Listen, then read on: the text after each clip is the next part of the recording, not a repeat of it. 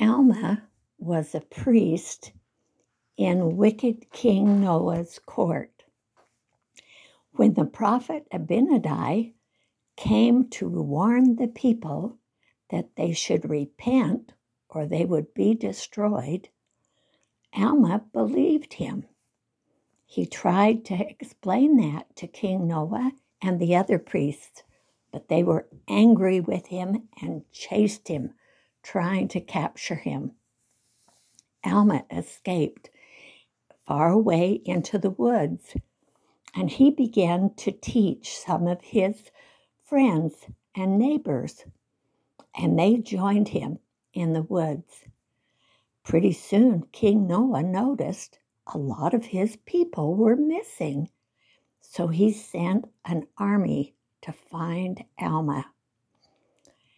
But the Lord warned Alma that they were coming, and so he took all of the people who believed in the gospel and the things he had taught them to a faraway place to escape from the guards of the king.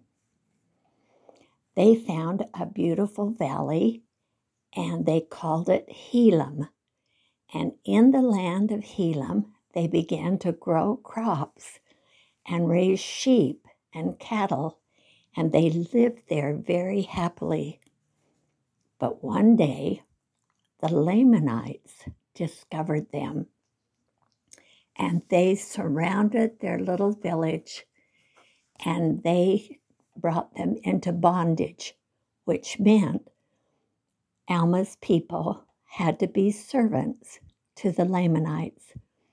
They made them grow their crops and give them a lot of them, and grow their sheep and cattle, and then give it to the Lamanites. Well, this made the people very unhappy.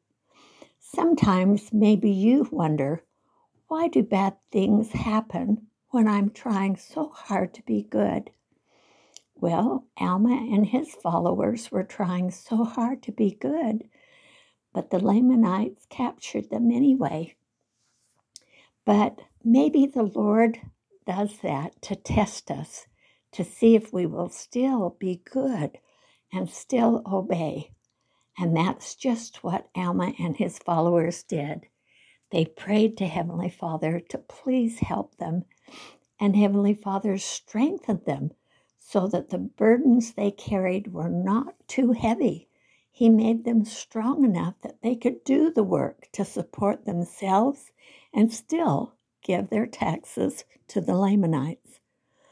After they had prayed and been faithful, the Lord finally one night told Alma when he was praying, "It's time.